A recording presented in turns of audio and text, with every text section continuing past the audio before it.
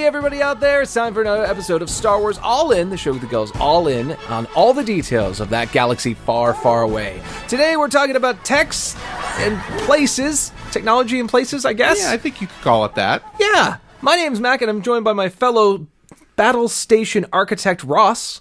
You know, I think a place in Star Wars is anything that is a set piece. If it's a set piece, you can call it a place. Okay. So, like, Naboo is a place. Right. But also, Uragunga is a place, even though technically they're one and the same, right? Yeah. If it can be a map in Battlefront, it's a place. Think of it that way.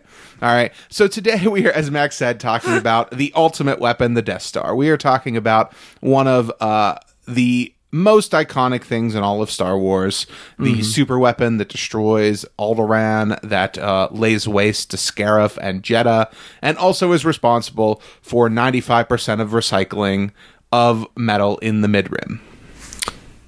Yeah, you know what? There's probably, the Scrapper Guild is probably on top of that. Alderaan's in the inner rim, not the mid-rim. I think they're inner rim, because they're not a core world, but they're like next gen, so they're either mid rim or expansion region, or they're not the colonies. I mean, yeah, I think they might be the colonies. I don't know. Anyway, we're not experts on we're not talking about Alderaan of the galaxy. No, we are not. We are talking about the weapon that destroys it, baby, and we are going to have fun with the Death Star today. Mac, are you ready to jump into it? I know you're a fan. Oh, I know. I'm so excited to talk about this. Let's go.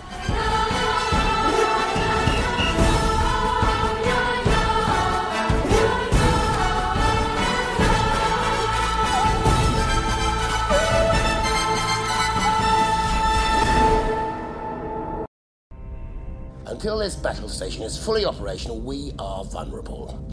The Rebel Alliance is too well equipped. They're more dangerous than you realize. Dangerous to your Starfleet, Commander, not to this battle station. The Rebellion will continue to gain us support in the Imperial Senate. The Imperial Senate will no longer be of any concern to us. I have just received word that the Emperor has dissolved the Council permanently. The last remnants of the old Republic have been swept away. Impossible. How will the Emperor maintain control without the bureaucracy? The regional governors now have direct control over their territories. Fear will keep the local systems in line. Fear of this battle station. And what of the Rebellion? If the rebels have obtained a complete technical readout of this station, it is possible, however unlikely, that they might find a weakness and exploit it. Any attack made by the rebels against this station would be a useless gesture, no matter what technical data they've obtained. This station is now the ultimate power in the universe. I suggest we use it. Some might call it the ultimate weapon. A device so powerful, so awe-inspiring, so deadly in its design and ambition, they built at least 3 of them. We are talking about Deep Space One, DS1, better known by its moniker, the Death Star. The Death Star is something that holds a special place in fandom due to its tie-ins with the origins of the series, obviously. It is one of the most iconic things to come out of Star Wars, up there with Darth Vader and the lightsaber and a few of the other ships, things like that. The Death Star is, I mean, they even chose to put the Death Star on the packaging for the, Ultimate Skywalker Saga box set, whatever they called it. Even like it's that big and important to the saga, and it's a topic that we haven't talked about before, so we are here today to really talk about it. Now, we are talking exclusively about the first Death Star, the Death Star that makes its first appearance in the original Star Wars Episode 4, A New Hope, and now has much more backstory given to it over the years, both in the Legends arena, all throughout different novelizations, as well as the literal novel called Death Star, which was a really good read if you want something fun outside of canon. And now, between properties like Catalyst, Rogue One, and a few other things, even Episode 3 to a certain extent, we have a lot more information about the history of the original Death Star. And that is what we're here to talk about today, is kind of what the Death Star, where it comes from, what it means to us, where it pops up along the Star Wars timeline, and just our thoughts on it. So we're going to dive right in. Now, Mac, where do you think we should start? Because this was your idea of a topic, your baby. So what are you thinking? I think we start at the beginning. So the Geonosians, Yes. who are these bug creatures, are also known to be very good engineers. That's why they designed and created the majority of the armed forces for the separatist movement. You know, the B-1 battle droids, the B-2 super battle droids, and a lot of the other infrastructure is all designed by them. But Pak Sun, who is one of their leaders, he and Poggle the Lesser basically had one super weapon that they would win the war with if it really came down to it. But it's so terrible. It's so grand in scope. You just can't just go build that thing. You gotta work up to that. You know, that's like we're, final days of the war. We need to pull something out of the fire. And it was the concept and design for a super laser that would also be part of an installation to move said super laser around. So the first time we see what will become the Death Star is when it's being referred to by the Geonosians as the ultimate weapon. Yes. And it is a holographic set of schematics that are handed off from Poggle the Lesser to Count Dooku as Geonosis is getting invaded by the Republic Army. Yes, absolutely. It's, right at the end of Attack of the Clones where we see it for the first time in a chronological way. And I remember seeing this in the theater and everybody was so excited. I mean, This was such a cool moment to see this in the hands of the bad guys, right? The bad guys who are not the bad guys who will have it later, right? To see this in the hands of Count Dooku. Now, obviously, this is our first time we're seeing it. But there is some stuff in the Clone Wars where Poggle the Lesser even talks about how Dooku gave them the original plans and they just refined and enhanced them. Presumably Dooku getting those plans from Sidious. I think the idea is, I think that basically the Sith Lords have this weapon. Who knows? It could be ancient Sith. But it's the Geonosians who engineered it into an actual constructible device. Yes, that's exactly what it seems like to me as well. Some of this is a little murky because there's very little on-screen talk other than foreshadowing of the Death Star, because the next time we really see it, they do talk about it throughout the Clone Wars. So throughout the Clone Wars, basically, the Republic becomes aware of a super weapon and the schematics for it. And Palpatine creates a council. So let's see here. Essentially, the idea is this strategic advisory cell. And we first hear about this, if I remember correctly, in the novel Catalyst. Basically, the idea here is that during the Clone Wars, people from all different sectors, so people who work on ship engines and people who specialize in weapons technology, like people who specialize in energy, like Galen Erso, right? All of these experts were brought together on this thing called the Strategic Advisory Cell to essentially work on the Death Star without their knowledge. Basically, they were each working on different divisions of it, with nobody but Palpatine truly knowing the full scope of the entire plan, right? Yeah, and the whole thing about it is it's mirroring the Manhattan Project in human history, by the sense that there are many, many parts that are being worked on by all these different teams and organizations, but they do not have enough information to piece together how their part goes into a bigger whole. So people are working on the propulsion systems, the hyperdrive to move something that massive around. Galen Erso ends up on the power production. How do you power a super laser? In fact, he's on Coruscant in a thing that can power like an entire city block of Coruscant that is all just an experiment to get to the energy production that they need, playing around with kyber crystals and things like that. Yes, exactly. And every member of this advisory board was made to take an oath, basically made to sign away and say the space version of an NDA. Everything they are doing is secret and they cannot discuss it with anyone, even other people working on the project, because by segmenting the work, they were able to keep the true nature of the Death Star secret. And only people like Palpatine and eventually people like Tarkin and Vader and Krennic knew of its full scope, the full possibility. And obviously the Death Star is huge and it houses a whole lot of people and things. We'll talk about that as we get closer to the finish of its construction. But just the idea of something in Star Wars, I think, is worth talking about, because outside of the larger expanded universe, right, you know, other super weapons that have made their way into Star Wars over the years, this really is Star Wars' only major on-screen weapon, you know, besides now obviously Starkiller Base. This is a weapon that is unique in that there is no comparable weapon that the good guys have. There is no, you know, back and forth. Everybody has blasters, everybody has starships, but this is something that gives an advantage to one side, whichever side is obviously wielding it at the moment. We obviously eventually only see the Empire truly gain control of it. The Separatists don't actually get to use it. But the idea that there is such a one-sided powerful weapon in the Star Wars universe obviously makes for very interesting sort of underdog type storytelling, which is how we see it used.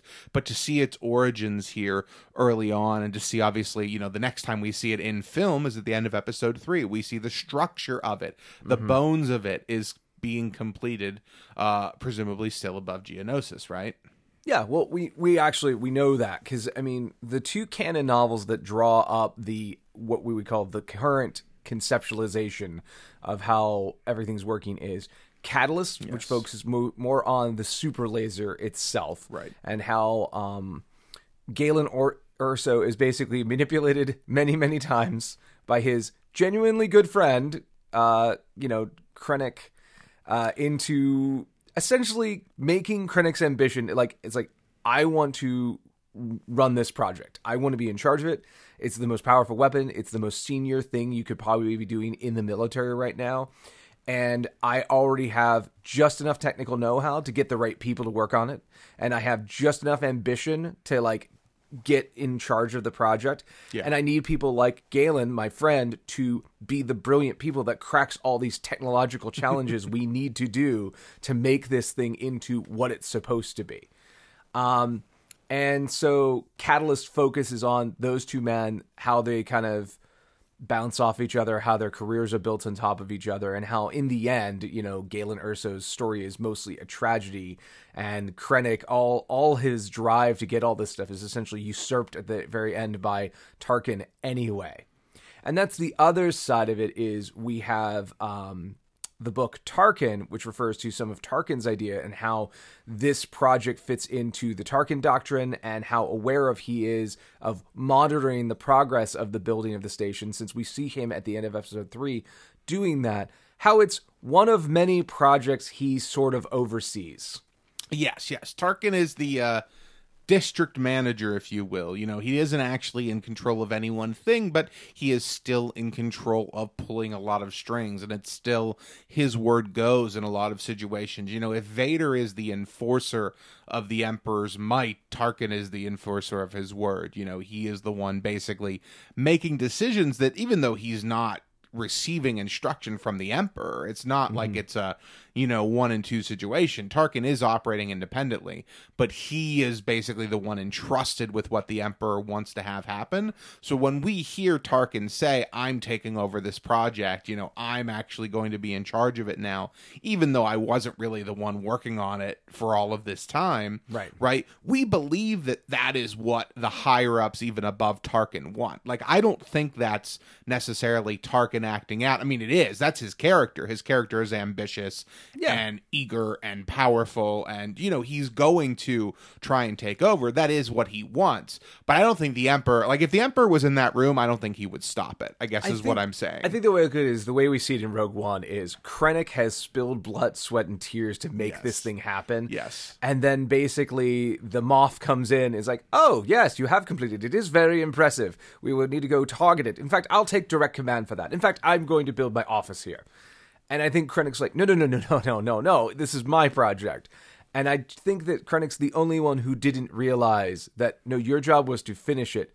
The real people are going to use it. Yes. Go sit over there and do whatever you're maintenance schedules or whatever we keep you around here for. It's like he's the foreman of the project, but Yes. he's not actually going to work in the building when it's done. That's how I kind of interpret it. That's a good way of putting it. Yeah. Even his title, director, is very interesting because I don't think we've ever heard that title in Star Wars before 2016 or whenever the toys launched. And it's also kind of confusing of where he fits in the military because director is almost more sounding like a civilian. Like you're in charge of this project and your military rank is maybe the same as that, maybe different. I mean, I feel there's no one in the Imperial Navy or military who isn't part of the military or he's army. definitely an enlisted man. I think just the name director implies that your role as this project manager is far more important than whatever rank you've earned because Tarkin doesn't care and he's not going to direct you as,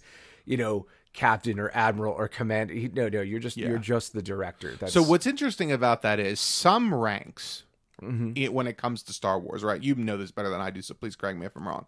Some ranks are quite literal. Han Solo is ranked a captain when he first enters the rebellion and becomes official because he literally captains his own ship. Yes. Right? So that's a rank you achieve because of a specific role you're doing, right? Like to degrees. So when we're talking about military, and this is true in our real world militaries, but in Star Wars specifically, there's one huge confusing thing about all of this stuff, which is there is Navy and Army. In all versions of Star Wars, they've had Navy and Army for both the for actually all the branches, like whether it's the Grand Army Republic and the Republic Navy, or whether it's like Imperial stuff. So and we're talking about the difference between fighting on planet surface versus fighting in space. Correct. Right? Infantry versus Right. So Han, I think the biggest thing is there is a captain, and he'll always be a captain because he has a captain's license. And a captain's license is, in Star Wars world, all spaceships are ships. So if you are in charge of a ship, you are a captain. Sure. Separate from that is your military rank. And since Solo ends up as a general, we can assume he's assigned to the Army, which means he's a captain in the sense of he is generally in charge of kind of like a battle group. So when he's basically brought in, he's like, well, you already have leadership experience. You know what you're doing. You can captain a ship. So some people may be saying Captain Solo because he's the captain of the Millennium Falcon. And some people may be saying when Riken refers to him as Captain Solo. So that was going to be, because in Empire specifically, after they've been entrenched with the Rebels for a few years and actually worked into the official system, they're probably on the payroll, Right. They probably have the ticket stub that says, hey, if we actually do win this war, you get sweet dental. He's they're like he's an 03 rank somewhere in there now. Yeah. So, so they refer to Luke as Commander Skywalker, and in sort of that same breath, in that same idea, they refer to him as Captain Solo. Right. And so I think a lot of us kind of took that as, yes, that's the official military version of the title. Mm-hmm. So my question essentially being, okay, sometimes certain roles are associated not with just hierarchy, but also with a specific function. Correct. Right? So director may not necessarily be as high as, say, a Grand Admiral, but probably higher than a lieutenant, and we don't actually know where it falls. That's the whole conversation of what we're saying, right? And so the idea is specifically, is it a ABC thing where one is above the other, or is it just an offshoot where it's really no one is in charge of him because he's in charge of a project? Well, in the U.S. militaries, I actually just made a shout out to it. There are the O and E ranks for enlisted and officer, and they are numbered, and that is because that is a rubric that you can use across all military branches. So whereas like a captain in the Army is fairly lower down the totem pole, it's like an O, like I said, I think it's an 03. Mm-hmm. A captain in the Navy is a completely different connotation, so it's like an 06.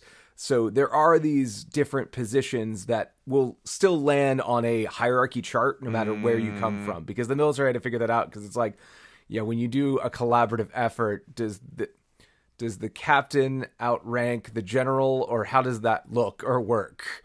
And they had to figure that out. And I think director could be, like you said, an actual military rank that has a certain equivalency to, I would assume he's probably equivalent to at least a 1-star admiral. Yeah. Just because he's in charge of an entire base. Yeah, a lot of people. And Yeah. He's got a fair amount of bling on his outfit, too. And he's got a cape. You don't get a cape Yeah, by that's- just being like general rank and Yeah, file. they don't give You- cape, but just after 5 years or anything like that. You don't wear a cape when most people have to call you sir. Yeah. Like, that's not how that works. Yeah, I mean, the capes are reserved for him and Vader. Yeah, no. And that's about it. That's why they hang out. That's why he goes over and checks in with Vader at his castle, because he's like, cape, respect cape, you know? and then Vader doesn't respect him. Vader just disses. Vader doesn't respect anybody. But Krennic, as far as we can tell, for the 15 plus years that the Death Star is being built, and I say 15 plus because a mystery is exactly when that last scene of Episode 3 is. Right. We know it's in the end of the Republic era because they're still using some Republic craft, like the V-Wings are there, and we know the V-Wings were deployed in the last days of the Clone Wars. Yeah. We haven't switched to TIE fighters and Imperial-class Star Destroyers. But also, that probably isn't like, oh, and then Vader got assembled, and Luke was dropped off, and then by the next week, Vader was checking in with the Death Star that was being constructed in secret. No, that probably doesn't make sense. Well, especially now. I mean, back then we had that Dark Lord of the Sith book in Legends Yes. that took us immediately after Episode 3. But now in current canon, we have the Darth Vader Dark Lord of the Sith comic book run, Yeah. which shows us exactly what happens That's from the true. minute the helmet comes down. So we know that at least in our current canon, even though lately Lucasfilm is throwing published canon to the wind, it seems, in general, that should mean that scene takes place later on. Yeah, so I figure it's probably at least a couple months, maybe a couple years into the occupation of the Empire. And so, again, the project for this has been around for at least 15-some years being worked on. And the interesting things are Krennic is the overseer of it, basically, I think, as far as we know, essentially after the superstructure is built. So sometime right after that scene we see in Episode 3 is when he sort of takes charge of it. And especially he's in charge when the project shifts, because most of the Death Star, the body, the what would you call it? The basic structure of it is actually handled by the Geonosians. They are almost just enslaved the entire planet, and they've been building this thing around Geonosis, which is a quarantined system after the Clone Wars occupation. They've been building it for who knows how long, like years and years and years and years and years and years and years.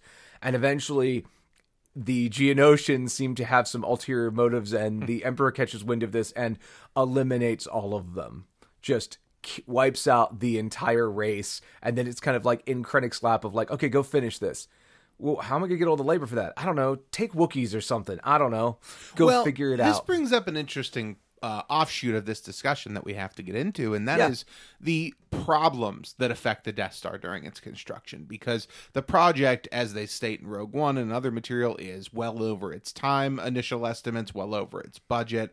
And you say at least 15 years. I think that's a low estimate. I think we're talking over 20, because we know it's 19 from the end of Revenge of the Sith, and I think based on what the Clone Wars tells us, I think at least basic construction on certain components started during the Clone Wars. Well, under Sidious, I am sure there are gears turning. Yes. Because technically, we know there are. I was going to say, if you want to talk about the entirety of the project, like you said, Poggle the Lesser has it in 2, which means they've been working on it before that. Exactly. So this just to give an idea on how long something of this scale took to manufacture from start to end, it is well beyond 15 years. Just want to clarify that. No, you're right. You're right. Yeah, you weren't saying that. We talked about it. I'm just kind of putting a bow on it. I would just say 15 years is when I would consider it when it's an Imperial-only project. At least, yes, absolutely. Absolutely. Okay. So all of these things, this project takes so long. And obviously it has one huge design flaw, but there are other things that go wrong along the way. Individual transports being sabotaged, for example. That's a big story arc in, what is it, Thrawn Treason? The third Thrawn book, that, shipments, I don't think they actually even say in the book, but we kind of know it as readers, supply shipments for the Death Star are getting interrupted. And that's one of the things Thrawn needs to solve. So we do get to see little bits and pieces throughout different eras of different parts of the era of the Empire. But what I want to talk about now is the major design flaw that Galen Erso builds into the ship. So we talked earlier a little bit about Galen. He is a prime scientist when it comes to the creation of the actual weapon of the Death Star. He was, after he found out what he was working on, he defected and left the Empire, tried to live in the countryside, as they say. Was pulled back in, his wife killed, his daughter lost into the wind, and he was forced to work. And as he states, rather than taking his own life or refusing to work or anything like that, he decided to work, pretend to be on their side to sabotage the system. And I think it's a 50-50. I think Galen is just a fairly crestfallen fellow at this point, and his like loss of his family or his disconnection from his family. I think part of it is like he thinks he's doing this for his family by giving in and not keeping them on the run like he's been doing for years. I think he believes that this is the best way to sort of like keep his daughter out of it, because, you know, he knows that his daughter's hopefully alive somewhere out there in the galaxy. Yes. And again, he is good friends with Krennic, and the work is terribly interesting to him. He loves solving the problems of this. But the problem is he's at the Manhattan Project and knows he's building a bomb. Yeah. He's very aware of what the bomb will do and doesn't really want to support it. So while he does finish the plans and is in charge of, especially he's implied to be, most of his stuff is the power systems, which affect all parts of the entire, project. That's where he's poured his malice, his hate, his frustration with this job into a designed character flaw, a thing he designed specifically to be overseen in multiple revisions of the plans, that no particular person would realize the chain reaction that could cause by this thermal exhaust port. And then he basically stuck it in the last revision of the plans and tells his daughter how to get Project Stardust, the schematics for it, and hopefully put an end to it. Yes, absolutely. Basically, he is responsible for the entirety of the story that we see set up in A New Hope, because now the Death Star is complete. As this message from Galen ends, we see the Death Star fire its first test shot at the surface of Jedha. And we see what happens when you're on a planet that is struck by the super laser of the Death Star. Now, it's not at full capacity here, so it's not taking out the entire planet. We got it set to low. Yep. Just warming it up, you see. Yeah. And so what we see happen when the laser strikes the planet's surface is that essentially a wave effect happens, where the ground, very much like a wave in the ocean, comes up, rolls up on itself, and then falls in on itself as it loses momentum. Right. And we get to see this inside the wave, and it's a really, really cool and effective shot showing the destruction of the Death Star and its power and its capabilities. And of course, after this, Tarkin is this is when he makes his move because of the success of this test firing. But what I really wish we had gotten to see here is what happens when the dust settles. Does it just look like a big desert? Is everything gone?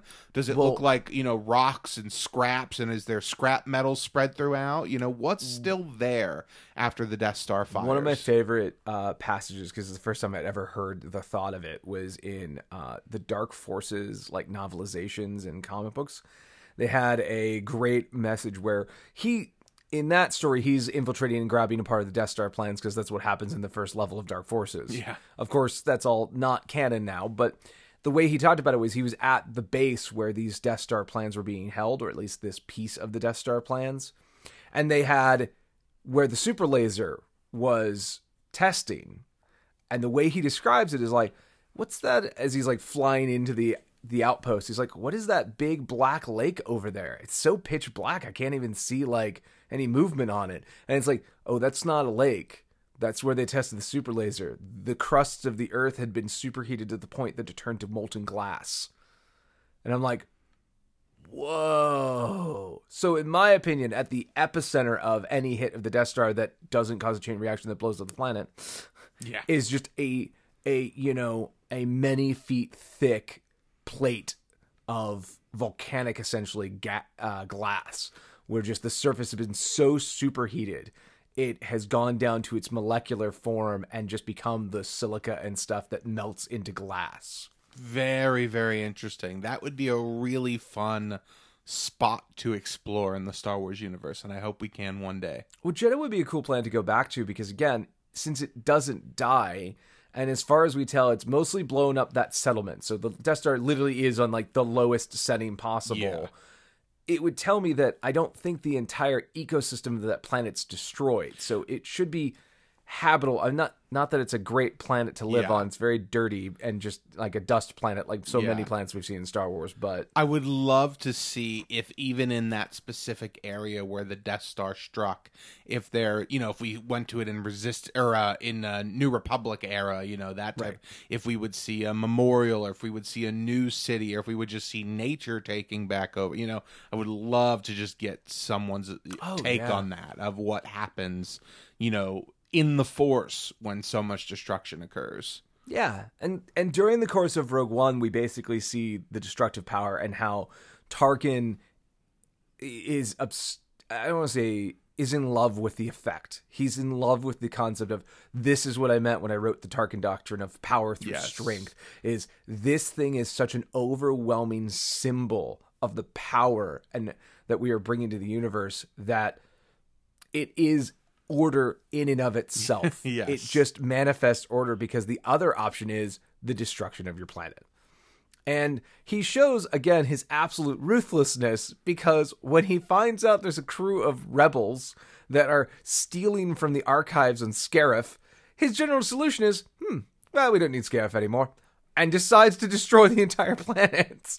I love it. I love it so much, and I do love Tarkin's energy here, and I think it's worth saying here, just because I like Star Wars. I like most Star Wars, even when I complain. I think most people know who listen to us weekly that I still like it. Yeah. I think the CGI Tarkin looks fine here in Rogue One. Like, it's fine. Even 5 years later, it's fine. It's good. My belief system will always be, it looked fine, and then they kept showing it, and they kept showing it. And and in my opinion, don't get me wrong, they overplayed their hand when they didn't need to. Absolutely, I agree with that from just a general filmmaking perspective. But that is the same, like, you've heard me talk about Kylo talks to pipes. You know how much I hate that. Like, Yes, absolutely. I don't love that decision there in general. I would have done it differently, but I'm not directing this movie. I'm not the one making these decisions. Sure. I don't know what other reasons could have been that affected that decision.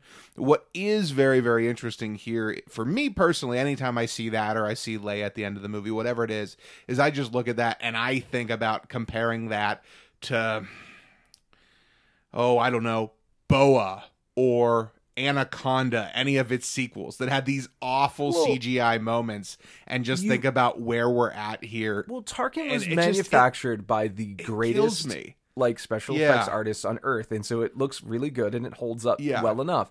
The problem is it just lives in the uncanny valley because it's not real, and there's a certain level that you will never think about what Marvel films looked like when Iron Man came out. You're like, oh my god, this is so good. And now if you go back at it, it looks a little fakey. Not bad. It doesn't take you out of the movie, but you see that since this technology is constantly evolving and it's not actually light on a real object, it will always be getting better. And that means the older stuff will always be looking a little bit worse. Oh, that's absolutely true. And I completely agree with it. It's all about hindsight.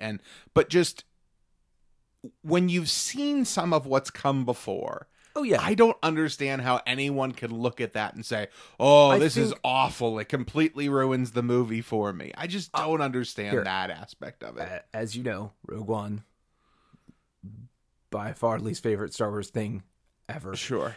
But I'll just speak from my own reason is to quote Ian Malcolm from the Jurassic Park series, you were so busy thinking if you could do it, you didn't ask if you should. And when I look at episode 3 and at the end, when you have I can't remember his name, the Australian actor though, who is playing Tarkin, I'm like, I can deal with a recast. Yeah. I don't need you to spend hundreds of millions of developmental dollars to recreate Peter Cushing when I can just have someone else play Tarkin and be okay. I did it with Clone Wars. That's not Tarkin's real voice. Did you know? We didn't build a whole synthoid that can create an exact duplicate of his voice patterns because same page. It's same page. Suspension of disbelief. Completely agree that we are both in the fans. I mean, I don't know about you. I don't want to speak for you, but I was an advocate of just recasting Leia in episode 9. I mean, I think at a certain point, it's just the best thing to do overall. With Leia, it's like an appropriate thing. I Yes, think by the and I time understand Rise that. came out, I would have been fine with a recasting. But I know why Disney, in the aftermath Yes. of Last Jedi coming out and Leia dying, or Carrie Fisher dying, you go, no, we're not going to do that.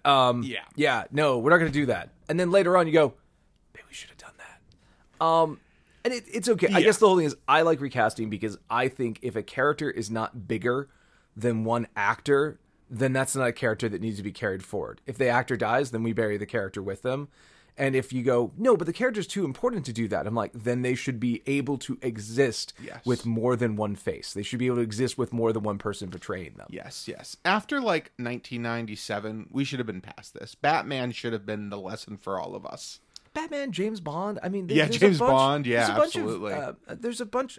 The Hulk in the Marvel films. Yeah. Oh, yeah, for sure. You know, I mean, there's so many examples, and obviously the next Machine. big one for us in Star Wars probably will be to see what they do with Luke Skywalker.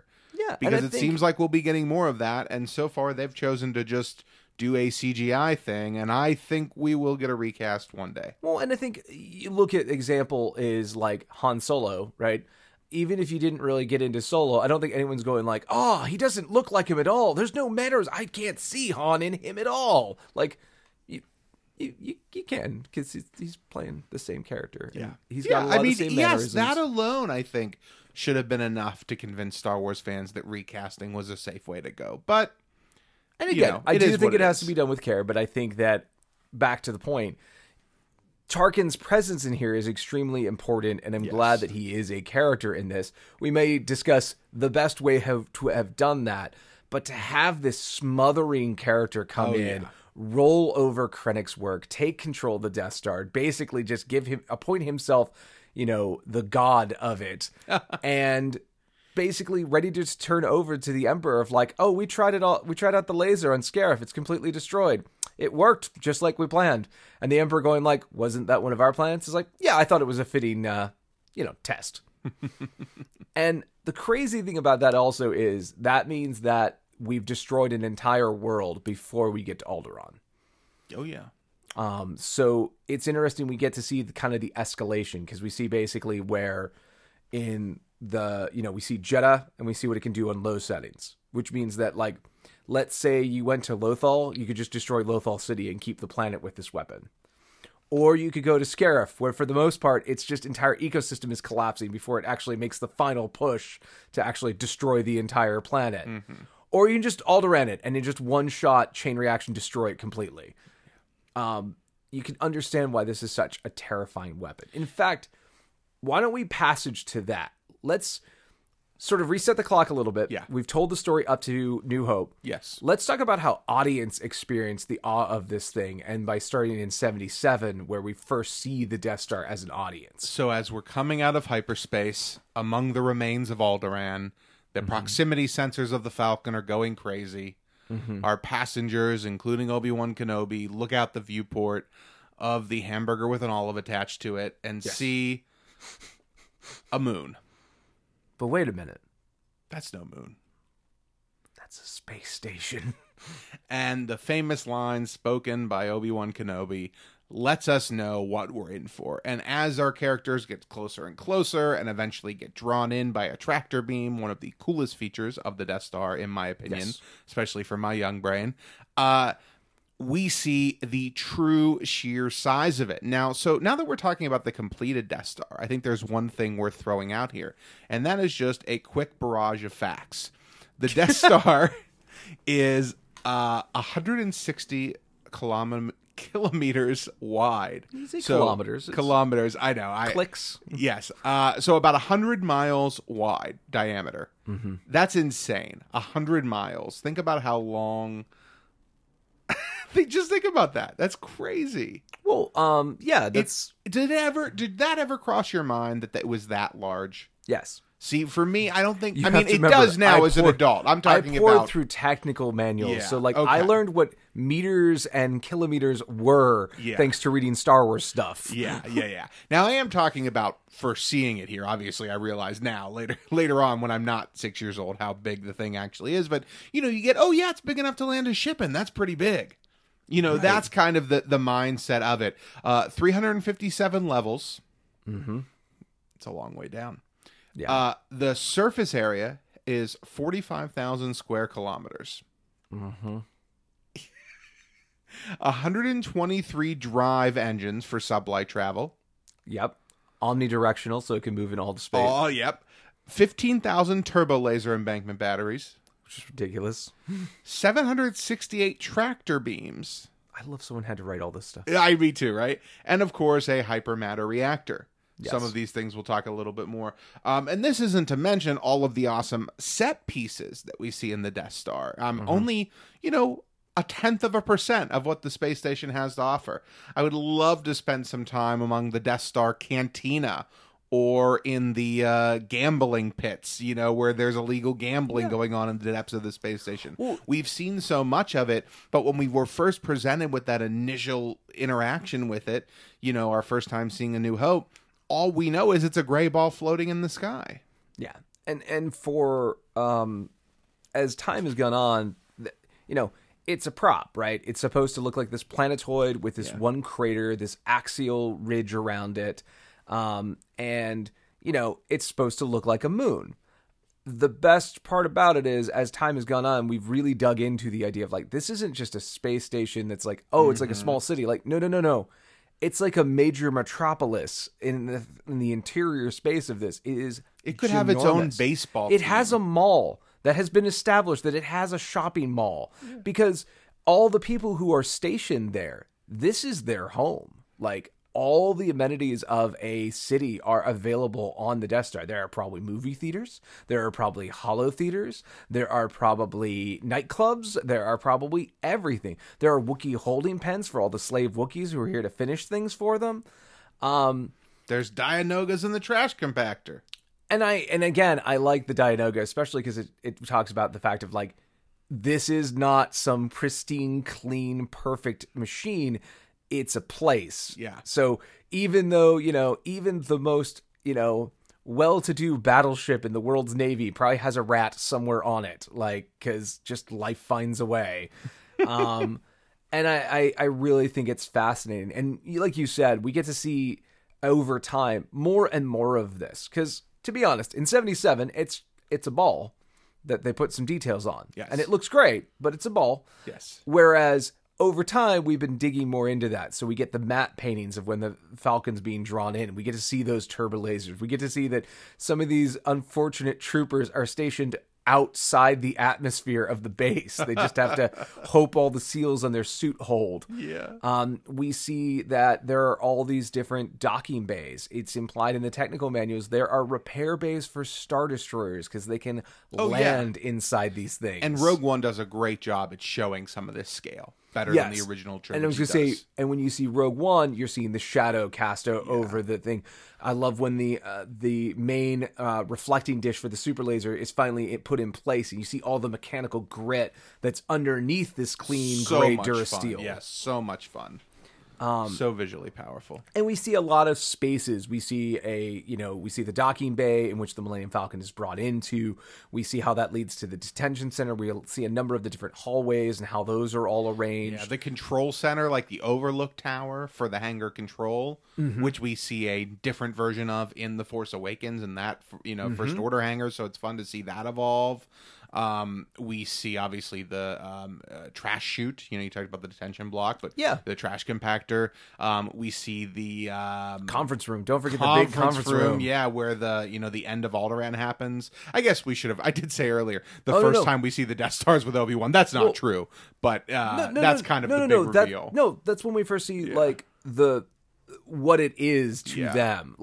But we've been seeing it because they're on this, we see the conference room and then we see fire control, which is where, Tarkin has his great dress down of Princess Leia, where he's like, Dantooine, Dantooine's too remote. Far too remote. Trust me, no one's heard about Scarif, and I blew that up like a week ago. So we're going to to blow up Alderaan, your home planet. It's a peaceful planet. I know, and it bothers me so, which is why I'm fine with destroying it.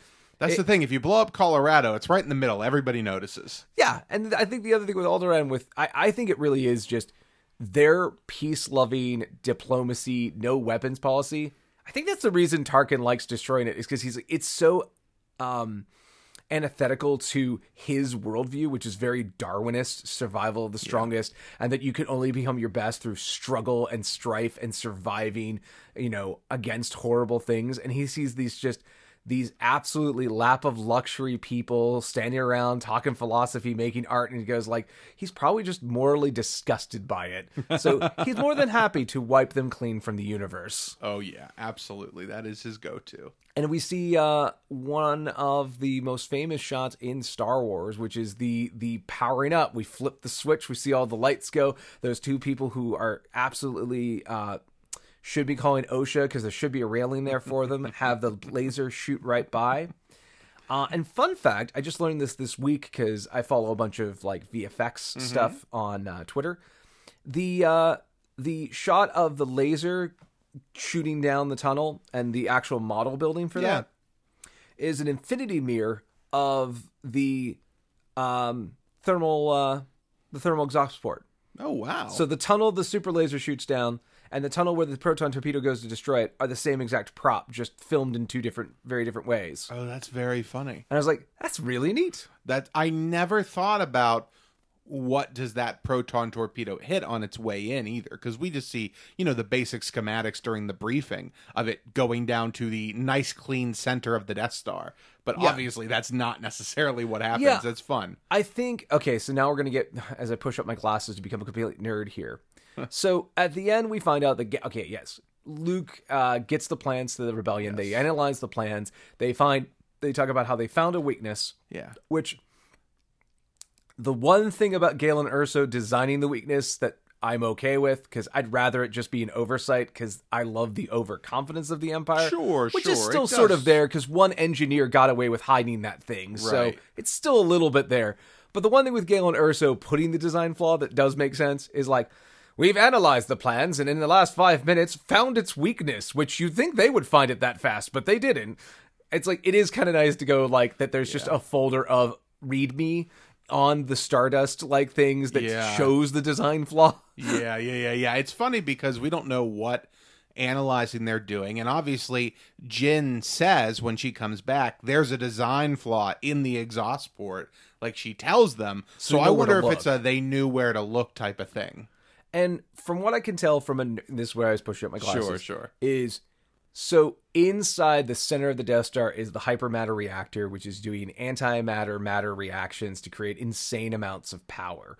And we actually get to see that in the DS2 in Return of the Jedi. We actually see what that cavern would look like. It would just be smaller on the Death Star 1 because the Death Star 1 is about a third of the size of the Death Star 2. Yes. And you can see that open cavity, and I think what we're implying is that exhaust port is venting plasma and other, excess from that reaction.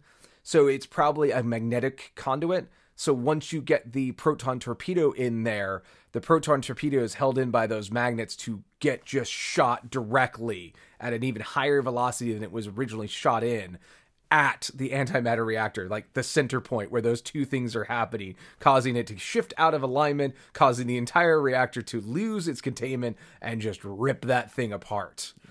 So the idea of, again, you have this straight pipe. I don't know if it's straight so much as just it is in the physics sense of the proton torpedo has nowhere to go but the center of the maze. I love it. I love thinking about the actual way this had to happen. And what's really interesting, and I would love for Star Wars to fill in sometime, is when did they start building the second one? Because if it took 20 years for the first one, and sure, you have some know-how now, sure, you're still building the third. Well, that's why the big one's more. That's why it's more ambitious. Exactly. So I would love to know when that got started. My philosophy is that when Krennic gets so behind schedule, I wouldn't be surprised the Emperor basically just says, like, I want a fleet of these, so give me the schematics that you have so far.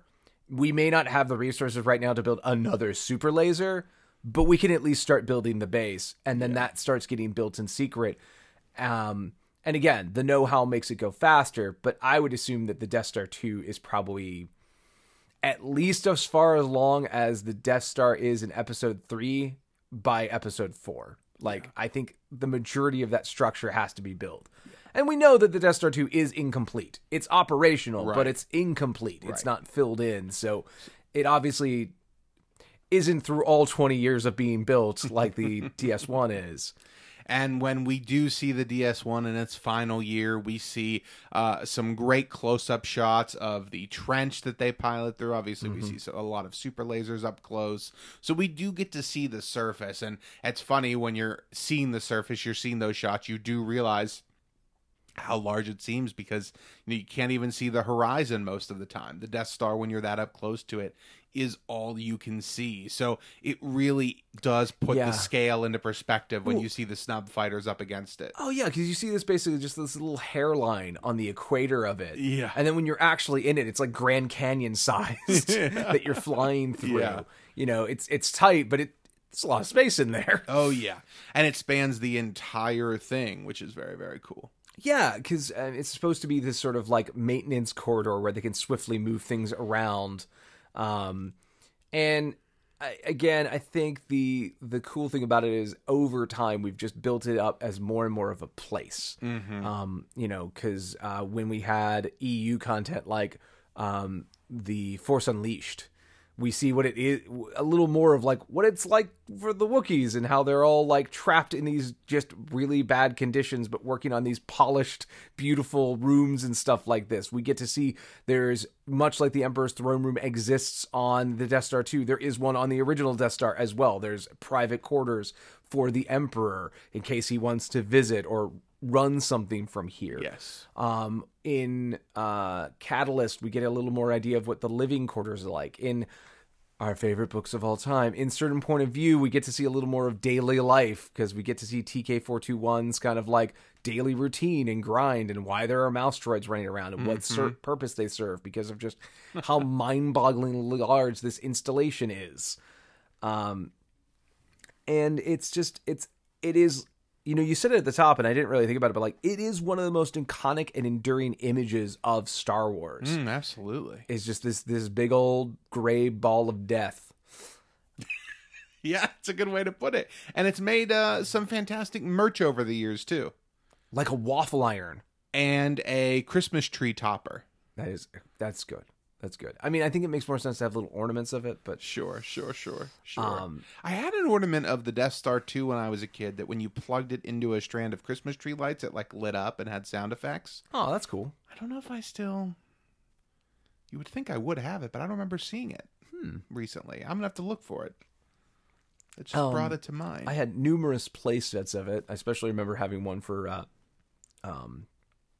Micro Machines. Yes. I had that as well. And then my best friend, I was very jealous, he had the Action Fleet one. They had like a quarter of it for Action Fleet with like 2 decks you could land ships on. Oh, that was the one I had, actually. I don't remember then the I'm other jealous one. of you. I had a smaller one. It was the one that like looked like a briefcase and it opened up, right? It was like a sliver. It was like a third of the Death Star cut off like the end of a loaf of bread and had like a cannon on it. Yes. I did love It's that. also the, like, I think, other than cardboard cutouts, I believe it's the original action figure playset was the Death Star playset. Yes. Obviously, there have been Lego versions of it throughout the years. Including a full Lego version. Yeah. Let's see. There have been dioramas, corridors and, multi-packs of figures that have cardboard versions of it behind it. But yeah, the Death Star itself, Hot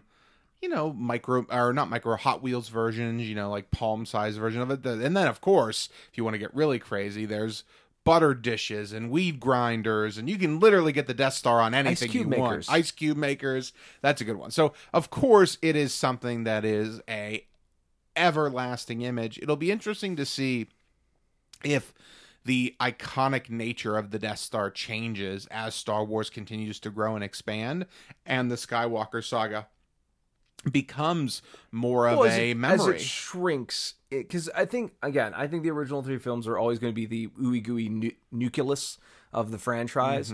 But again, as we have more and more content and more people that come on board at different parts, that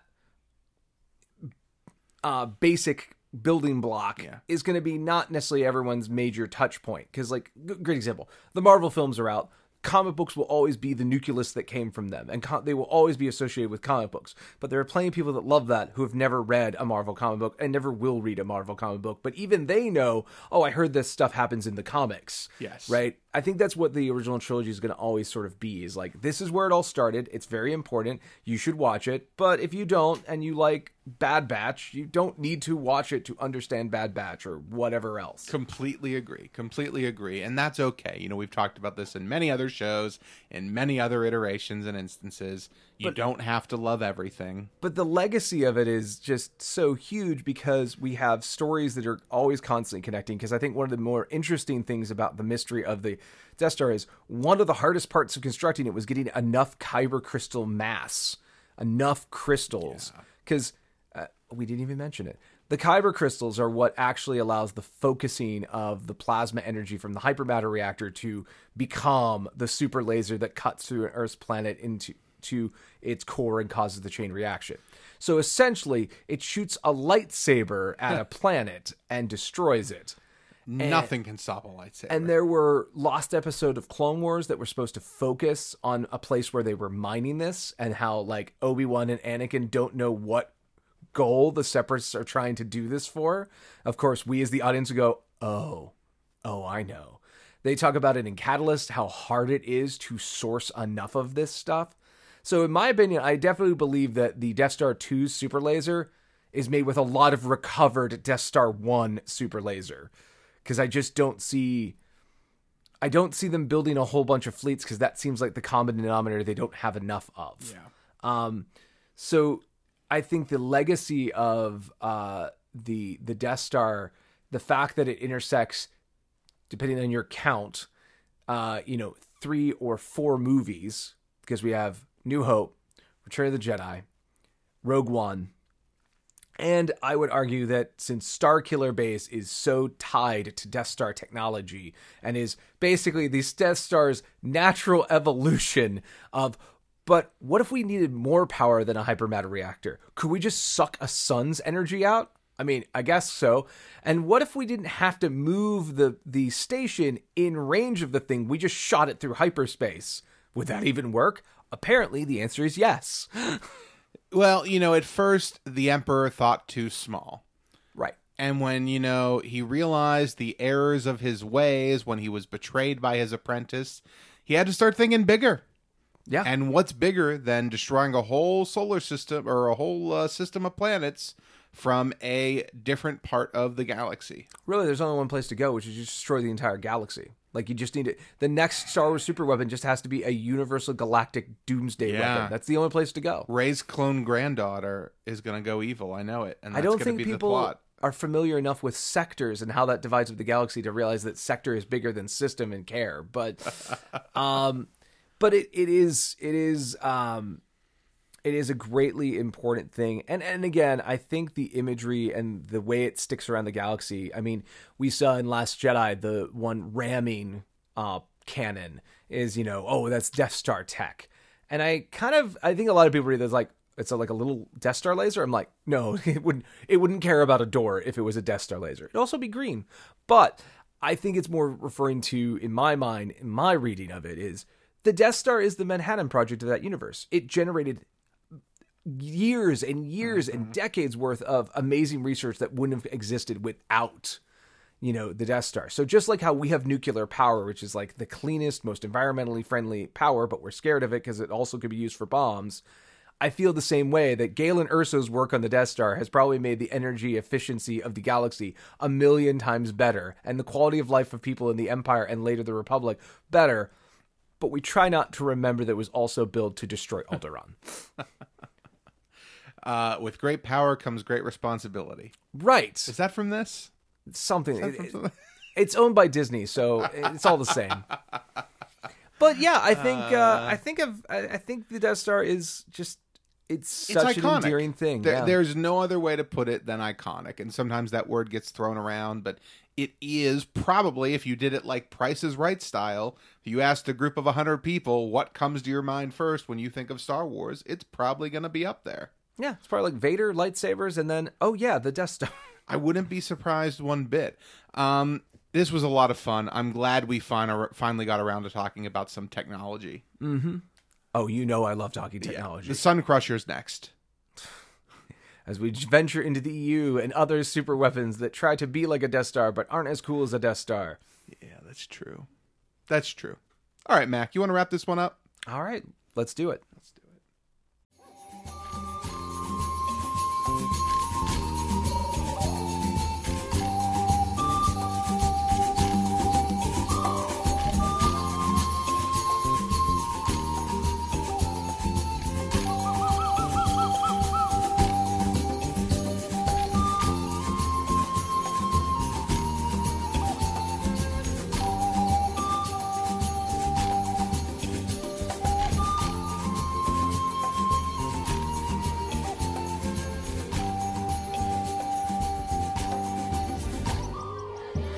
So, like, in the Alderaan system, like, what's left?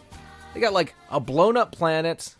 They got all this stuff lying around. Where does... So, the Death Star, is that just hanging around Yavin? Is it just forming, like, a debris ring around Yavin now? Well, lots of debris in the Inferno Squadron novel. They do talk about debris making planetfall on Yavin. Oh, okay. That makes sense. Okay. But apparently it's in smaller pieces than the Death Star 2 falling on Kif Bur. That fell in much bigger chunks. Which makes sense. Being larger and also more room for the explosion to get out because it wasn't completed. Well, it must go because it goes to a planet we've never heard of and not Endor.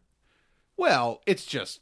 I'm assuming parts fell on Endor. Yeah, I think they both do. I think they both get rained down with waste and wreckage and debris and litter. Wonderful for the environment, right? I don't think the Imperials are environmentalists. I don't think they worry. So yeah, I mean, there's definitely debris on Yavin for sure, but we know Yavin is still a habitable place, right? Because that's where Poe Dameron grows up. That's true. That's true. But again, I like the idea of him, like, much like, you know, like kids in America finding arrowheads in their backyard. He's just finding, like, mouse droid parts in his backyard. I mean, I'm sure that happened for some people. Of course. I'm sure... I'm sure people's homes were destroyed with debris. I'm sure top representatives from Scrapper Guild showed up to do their part to clean up the galaxy. Yeah, it all ended up on, what was that planet? Braca? Braca. Which is in the Bad Batch, which is ridiculous. It is. It's Cal really Kestis fun. is somewhere around that scene. Yeah, it's really fun. So Bad Batch is going well. I'm really enjoying it. Yeah, it's been great. Last episode was fine, but a little bit like just Mac didn't kissing. like the spin-off nature, I think, of it. Just kissing on the fact of, like, if this is, I don't want to say a one-off, but, like, if this is a subtle thing running through it, cool. But I don't need a full-bodied Rebels prequel. So I've seen Kanan as much as I want to see Kanan in the entire run of this show. Yeah. And now I feel I've seen Hera about as much as I want to see Hera in the entire run of this show. It was cool to see them, but it was also very, like, nice. Moving on. Yeah, especially after this last episode, I think I agree with that. I mean, we've talked about it before where all of the cameos in Mandalorian, it's not that that's not fun or that doesn't help. I mean, that helps connect the universe and everybody likes that.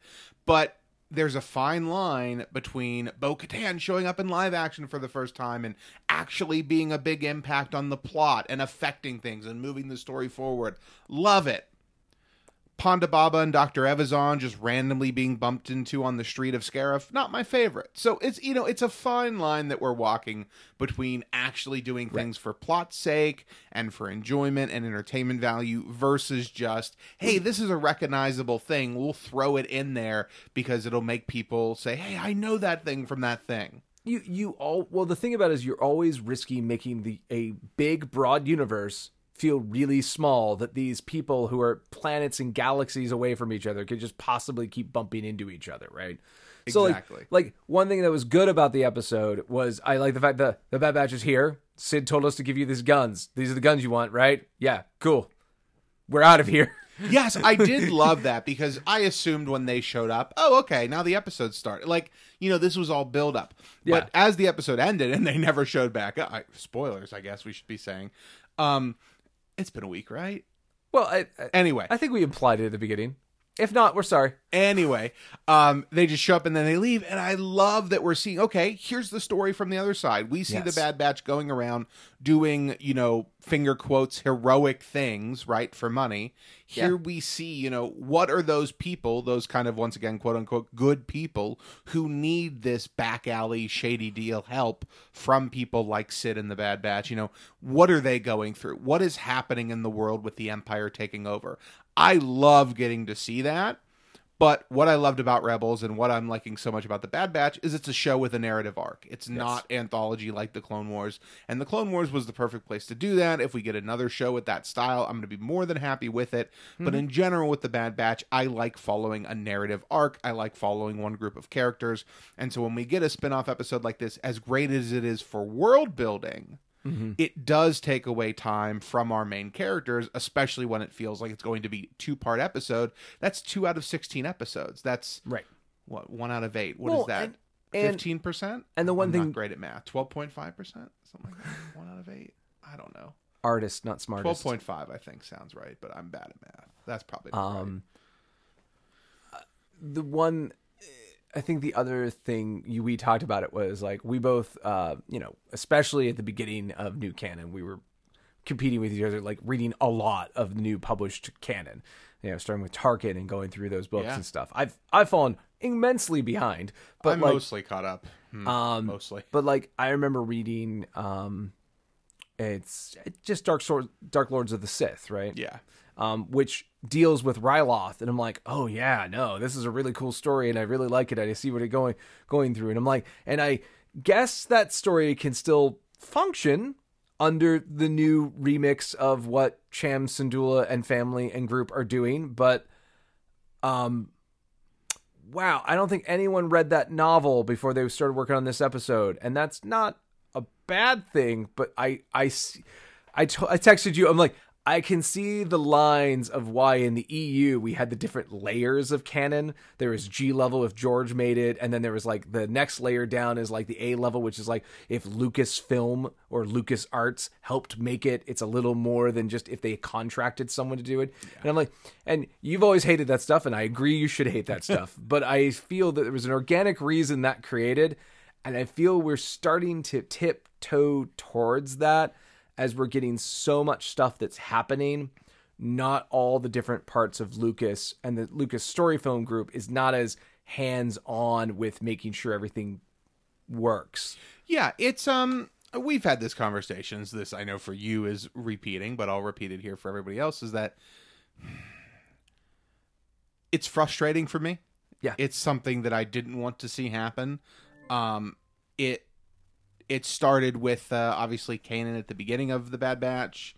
And, actually, the first straw for me was Resistance Reborn and the whole thing then with Wedge and The Rise of Skywalker. That really, really was upsetting as a fan of the publishing world of Lucasfilm and the canon nature of that. That was really upsetting to see that tie-in novel just completely ignored. And the thing we talked about is, like, that was still, like, what I would say is in the ballpark of what I would say normal operating procedure. Yeah. Where... yes, it feels wrong with the energy I'm coming in from this book that this thing didn't happen in the movie, but it doesn't feel like it cancels each other out. It just feels like, oh, you didn't... you missed an opportunity. Well, my classic one is, I feel that one of the reasons I have such hard feelings about Rogue One is because I really loved Catalyst, and the people I was reading about Catalyst are, I guess, sort of in this movie, kind of, right? And that's something baggage I brought with myself, but these things we're talking about are starting to get to the, no, what was canon is getting overridden now because, well, this is more important canon than that canon. Exactly. So, Resistance Reborn was the first straw, and now Bad Batch with Kanan. So now, the last Padawan comic has been drastically changed and affected by this. We're talking about the Tarkin novel and the Lords of the Sith novel being affected now by Bad Batch. So... it is what it is. And I'm trying not to be a negative fan about it because I don't want to be that person complaining about Star Wars. But it's frustrating for me when Disney made a big deal about how everything was going to be connected not that many years ago.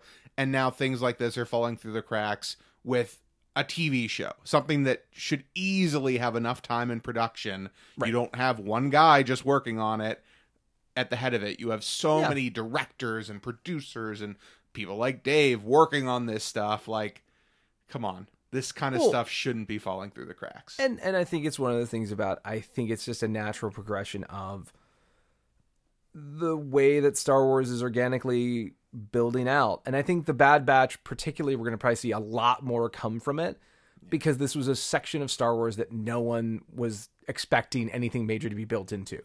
Yeah. Right. Like the space from episode 3 to the beginning of Rebels. Yeah. I don't think anyone was expecting it to get official content being really built into it. We thought, oh, publishing comic books will fill in that gap because that's the level of gap it is. And now that we have the Bad Batch is really good. But because this is especially, you know, I thought before we did this, that Bad Batch was going to be like a one and done. It was going to be a one series, really cool, just sort of like, if you will, a epilogue to the Clone Wars. Yeah. But now that we know it's an ongoing series for however many years it makes sense to keep making it, like, we are obviously going to keep changing a lot of things that are either lightly in canon or assumed in canon. As, you know, like, do you see this show having any future where Boba Fett doesn't show up during the course of it? You know, even though we sort of know where Boba Fett should be. The fact they went to Baca, as I'm like, technically Cal Kestis is around somewhere. You could go touch on him. You could go, you know, there's so many places that they're going to remix. Like, now that Hera's been shown, I think the chances of the Bad Batch not stopping off at Lothal at some point is very low.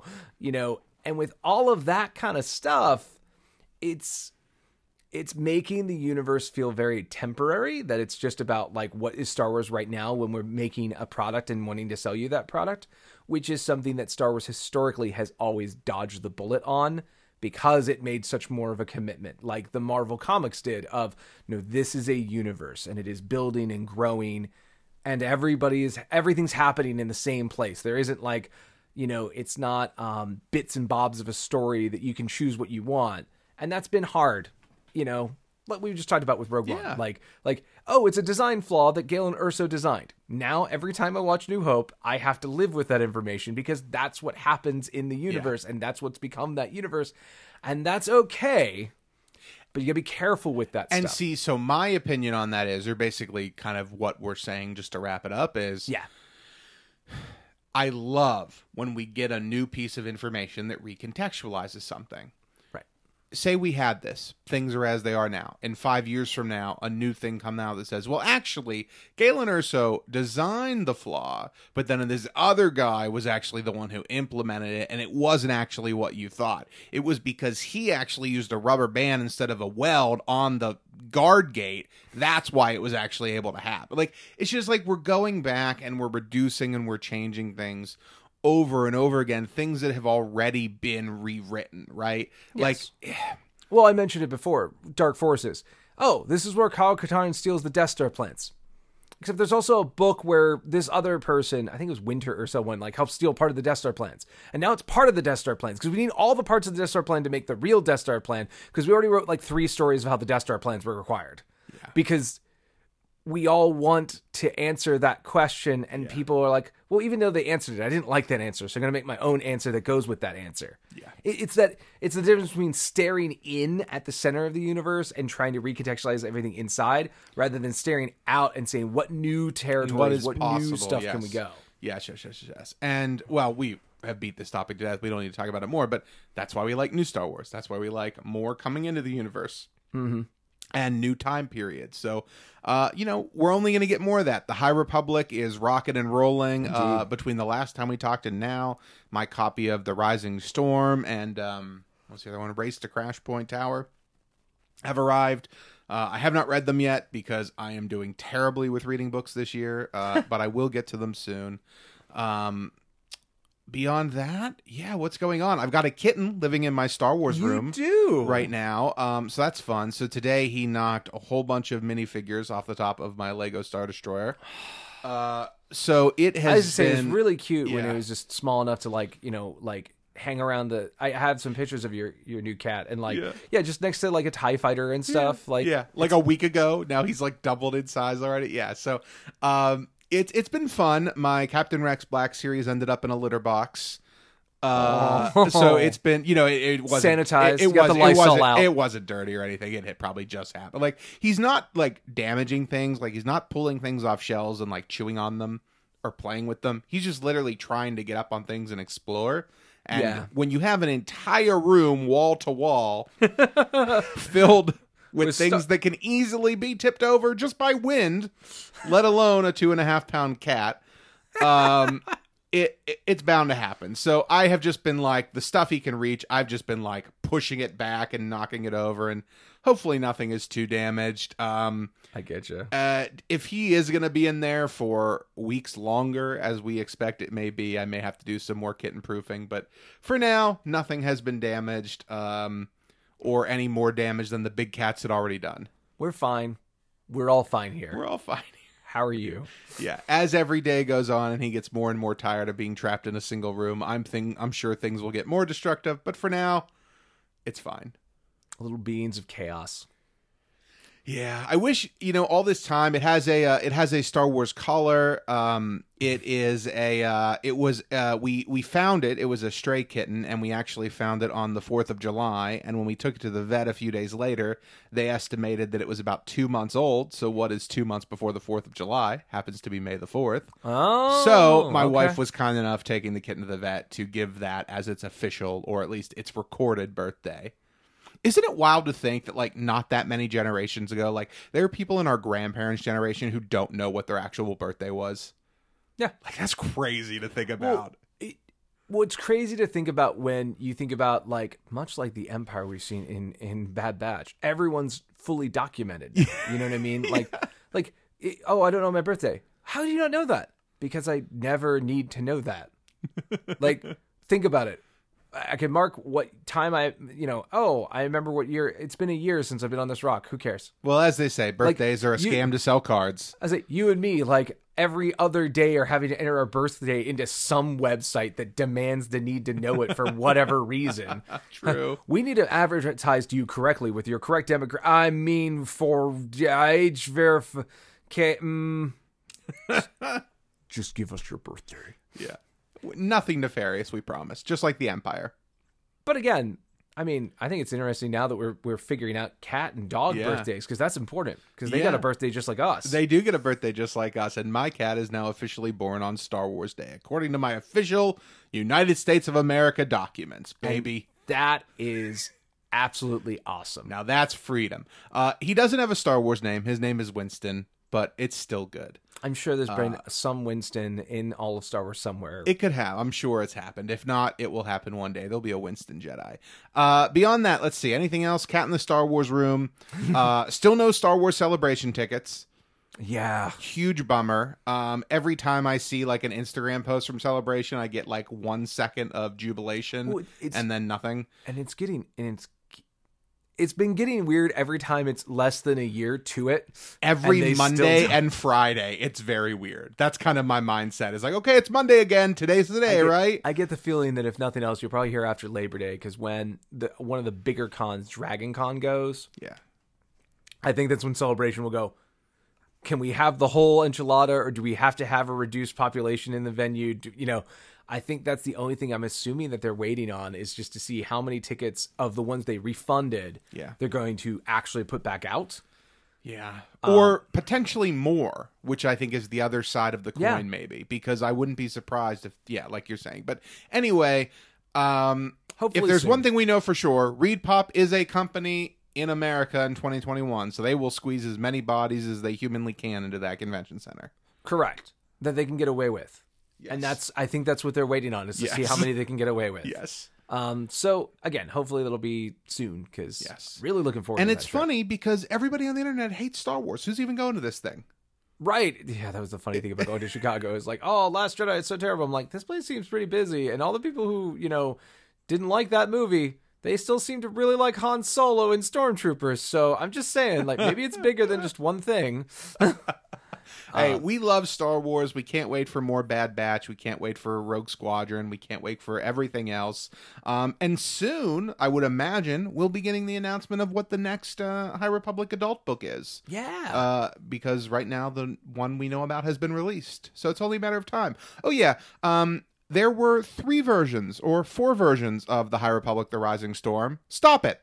Stop it, Lucasfilm Publishing. Well, we Stop talked to it, our Hasbro. friends. We talked to our friends over at Hasbro, and they told us Stop how it. to do this.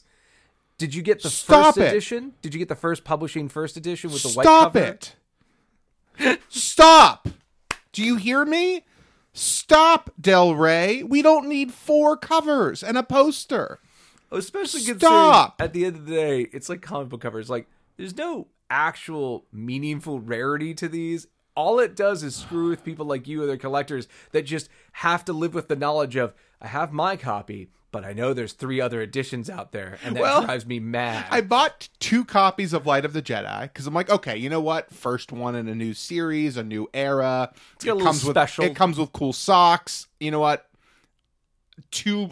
Yes, sure. I'll buy 2 copies. Maybe I'll give one away someday. Whatever. Right. Right. Rising Storm. Okay, I pre-ordered mine on Amazon.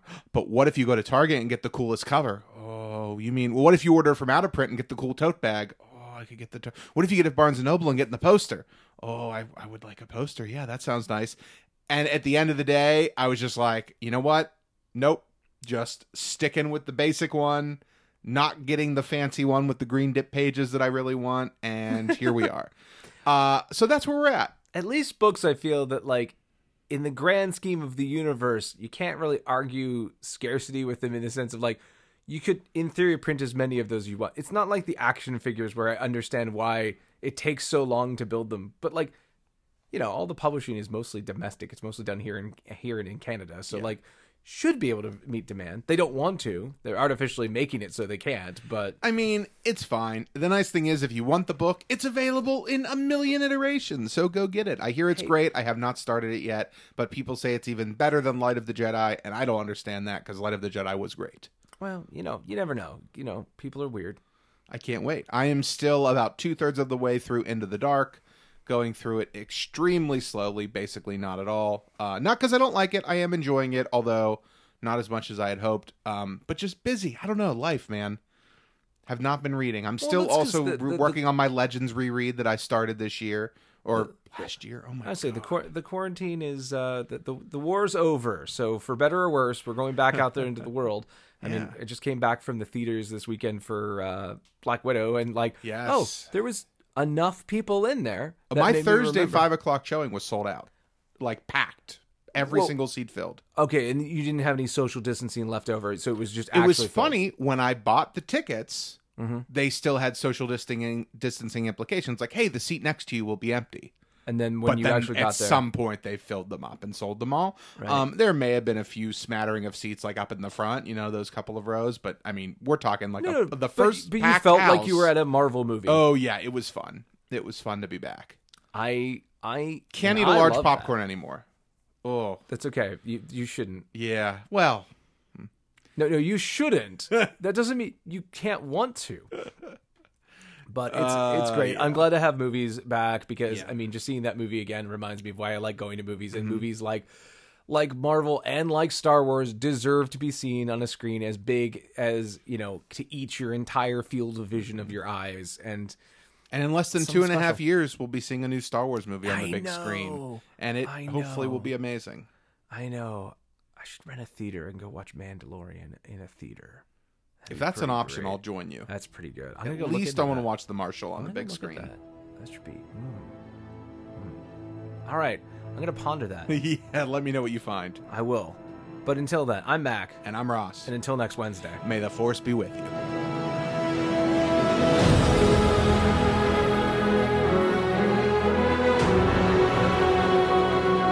This production is not endorsed by any other property and is the sole responsibility of Mac Purvis III, Ross Grieco, and those involved in its production. It is meant for entertainment purposes only. Other than content provided by this production's providers, all music, music clips, sound bites, rights are reserved, and their respective owners have not endorsed any aspect of this show. Copyright 2021.